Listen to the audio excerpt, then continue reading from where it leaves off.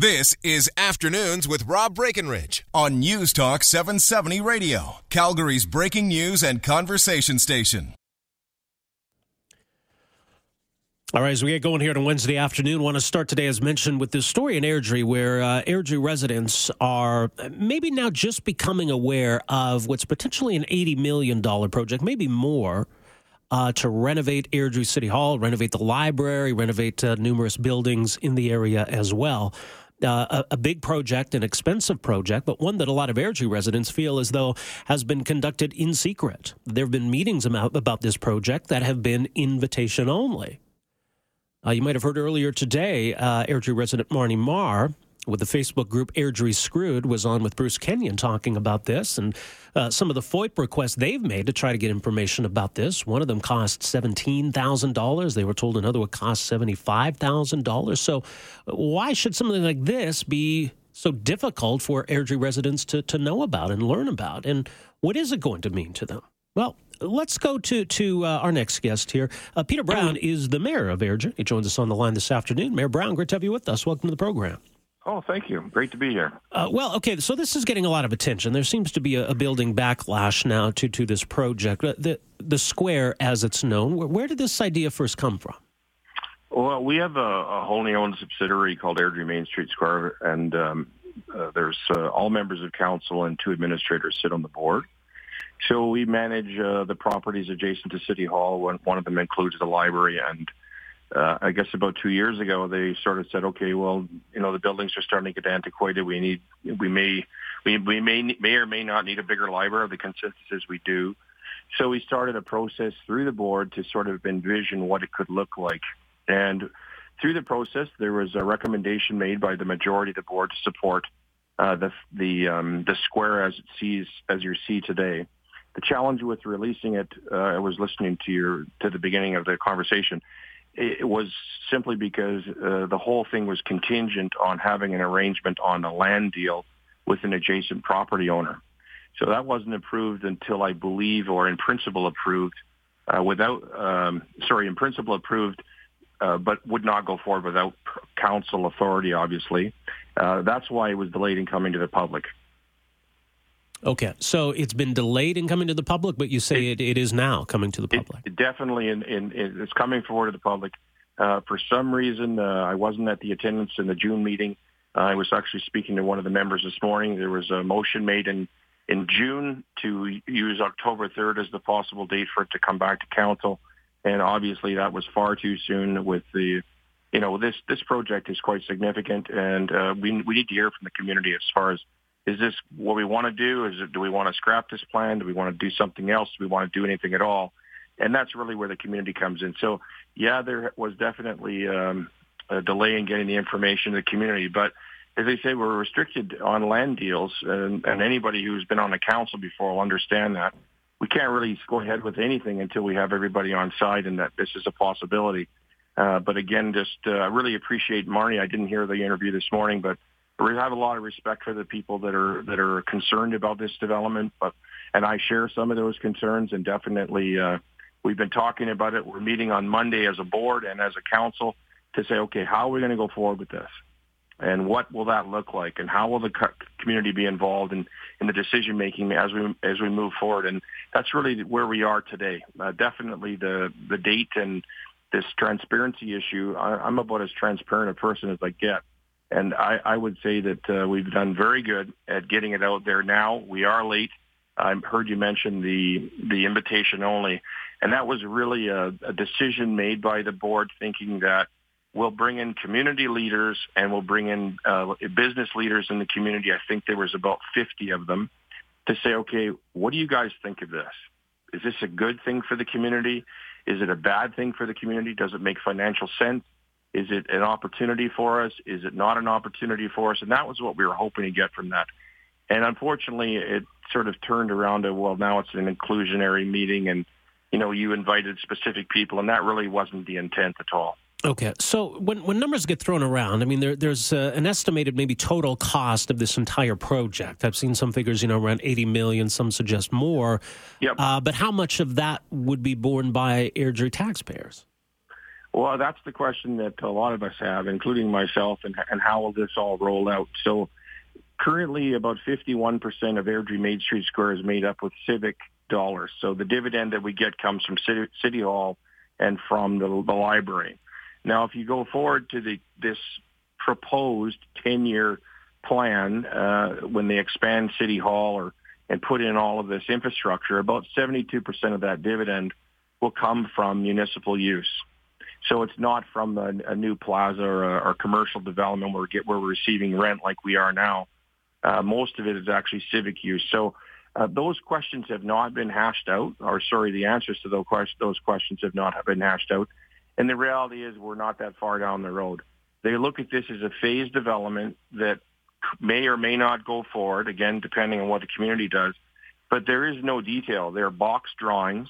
There's nothing on the inside to say, okay, this is definitive as to square footage, how many of our employees will work there, what are the hours, what are the operational costs, what's the expense to community. That detail, we're not even close to being there yet. That's why the date's been changed, because this can't possibly move forward without answering a lot of those questions, or all of those questions. Well, it would seem, yeah. So it totally is going to come before council next week, but... Sorry, it's not coming before council. It's coming before the board meeting of this Airdrie Main Street Square. So again, it's 7 members of council and 2 administrators. And we have to figure out how we can separate this information. In my view, I believe that 100% of anything as it relates to any tax dollars vested in the downtown has to be open, transparent, and public. That discussion will happen at the board level on Monday, and we'll hopefully have an announcement here in the next week or two. So Airdrie Main Street Square, AMSQ, it's yes. a private company, but it's owned by the city? 100%, yes. Okay, and is that unusual? Actually, I sent an email around to all my mid-sized mayor's colleagues, and I would say yes. There was only 2 other communities that had a similar setup to us, and I believe the city of Calgary has set up a similar to us as well. But they're very different. I'm just getting the details, but no, it's. I don't believe it's common practice. It was actually at the time, and I would say that it was a very, very smart idea back in 2004. I think when they realized they're in the facility or they were renting space that was far too small, they saw an opportunity to offset some of their operating dollars at City Hall under reconstruction and buy this sort of plaza underneath them. And at the time, it was probably made a lot of sense. It certainly did. From a financial perspective, it was a smart way to do business. I think now as we move forward and we're looking to potentially enhance that, now you're looking at impacting, this is the question of should government be in business of competing with business? And those are questions that are going to have to be answered. In fact, I heard it quite often last night at our open houses. How are we going to do this moving forward? And those are some of the questions that we just can't answer at the moment. You mentioned the land deal. So who owns the land that would potentially be included in this proposal? Is it a case of the AMSQ buying the land, or is some of this land that they already own? That's right. So the land owner, so in order to showcase the plan, because there's phases to the plan, you can't just knock everything down. So you have to keep your businesses that are operating right now, you have to keep them viable and open. So the idea was to buy the land adjacent to us, make some changes, and build their store or their finished commercial product there. They would move over, and then you would start to plan the library out and reconstructing that area. It was kind of crucial to the plan that was brought forward. But again, the plan could change. It just depends on what the community thinks, what they're willing to absorb. And again, the critical part for me, well, there's a lot of pieces for me, but the one is, okay, what's it going to cost? How is all this going to flesh out? At the end of the day, is it going to impact future tax dollars to enhance this? Probably will, but again, we don't have those details, and that's what we're really looking forward to providing, and we're also looking forward to, what's the direction of the board and how we're going to move forward, and this absolutely has to be in the public realm, period. All right, so you're not necessarily for or against the project at this point, or are you leaning one way or another? Well, where I can say that I was challenged was the fact that this is just coming through very quickly, and council was in agreement with that, and we basically said no. We need to give more time for the community to have their say, to get a better understanding. We've had a mix of people. Last night, there was a lot of people that were for it. There were a lot of people that were against it.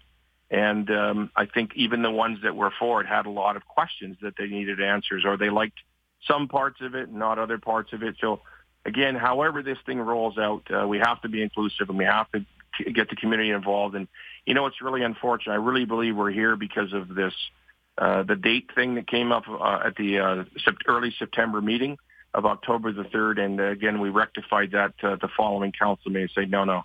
If this takes a year to figure out or more, or whatever it takes, or as I said earlier, if the proposal was changed or altered or completely no one was supporting it, then those things will come forward. But I believe we're going to be open and transparent, continue to be as we move forward.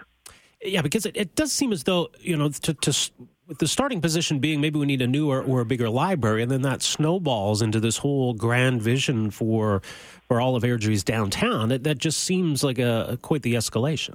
Yeah, no, you're right. It definitely is, and as I said, I'm talking for myself personally, no one else, but it definitely is, and there was a lot of questions to be answered as to how this is all going to roll out, what it'll look like. When you look at it, thinking about 10 years out, and I think to myself, well, the vast majority of bigger businesses now, they're reducing their carbon footprints. They're having far more of their staff working from home, and I just actually listened to a leadership event that's going on with TELUS today, and they were saying the same thing, that the future is we're going to be reducing our costs and making things more efficient and having a lot of our staff work from home. Currently, we don't do that at the city, but I think there's lots of opportunities to look at, and I believe as this thing rolls out, we have to look at every option available to making sure that our costs are kept down, and then we're doing things that are right for the future, and not necessarily just for today or a couple of years out. Yeah, absolutely. All right. Well, Peter, we'll leave it there. Appreciate your time here this afternoon. Appreciate your candor on this. Thanks for joining us. Always a pleasure, sir. Thanks. All right, take care. Day. You too. There you go. That's Peter Brown, Mayor of Airdrie, and he says he's got some concerns with how this whole thing has been handled and how a lot of it has been behind closed doors. And look, maybe this would have happened eventually, maybe because of Airdrie residents speaking out. This is now going to get the open hearing it deserves. And so it's kind of a lesson, I think, for people in other communities, right, that you can accomplish something by speaking out. Right? Don't just assume that you're just one person, you can't do anything, and, town council or city council is going to do as it pleases. This has become a big issue. So I think it's an interesting lesson about how these things are to be conducted and how concerned residents speaking out together can really make a difference. So moving forward, I think Airdrie residents deserve, obviously, a say in whether this goes ahead or what it looks like. All right, when we come back from the 1 o'clock news, we'll talk about transparency at Calgary City Hall and the important role that investigative journalism plays in exposing wrongdoing. But before we go any further, it is time now for Great Ideas, brought to you by Park2Go Value Valet. No need to search for an empty parking spot with door-to-door drop-and-go valet service. Reserve and save at park2go.ca. Afternoons with Rob Breckenridge, starting at 12:30 on News Talk 770 Calgary.